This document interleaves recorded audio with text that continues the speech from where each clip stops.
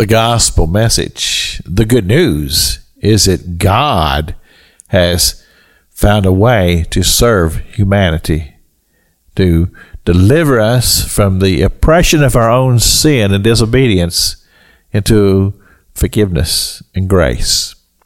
So this sets the example for us to have a heart to serve. We talked about these 7 men who were chosen out in the book of Acts. Their mission was to serve the people. And we have examples of this throughout Scripture where God would just call people into ministry. We talked about these 4 men who, they had a friend who was sick, and they wanted to get him to where he could be healed by Jesus. And so they went to extraordinary means to accomplish their mission. And I think that as we view ourselves in the church, that yes, we should serve one another in the church and have a heart to serve. But it also takes us outside of the walls of the church. And this is where sometimes it becomes difficult for us to understand and comprehend. That God loves humanity. He loves the lovely and he loves the unlovely. And he's called us to be his hands and feet, to go to society and minister to those who are lost and undone, those who are outside of faith. Sometimes they're the poor, sometimes they're not so poor. But the problem is that many times we find ourselves intimidated by people. If you find somebody who maybe they are abusive and their language is very, very foul, and as you go talk to them, you're just going to get an earful.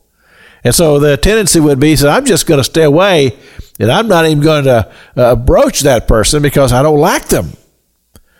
But the problem is that God likes them, and God loves them. And God wants us to share this good news that we have, this wonderful gospel message to them, that there's hope for them, and that there is the possibility that they can go from darkness to light. And that's the mission that God has given to us as a part of his church, to go into the world and preach the gospel wherever it may be, whether it be convenient, whether it be inconvenient, but to go with a servant's heart. You see, I'm amazed at some people that I know, and this talk radio show that I do, where I interview people all the time in all kinds of ministries, and to hear some of their hearts, and they'll start talking about homeless people or veterans who are displaced, and they'll just begin to just something just happens. They just become transformed to begin to talk about these things. And I'm sitting there thinking, man, this is hard work.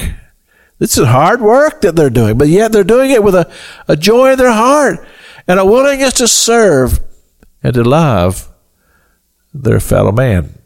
So I think we all have to look at our hearts about these things and think about, is there somebody that we've just kind of pushed them aside and think, well, I'm not going to share the gospel with them. They're too far gone. Well, you may think so, but God doesn't think so. And I believe that the very heart of God would be to say, you need to go serve your fellow man, even if they seemingly may reject it. It's still necessary. This is Pastor Jack King with the gospel on the radio broadcast.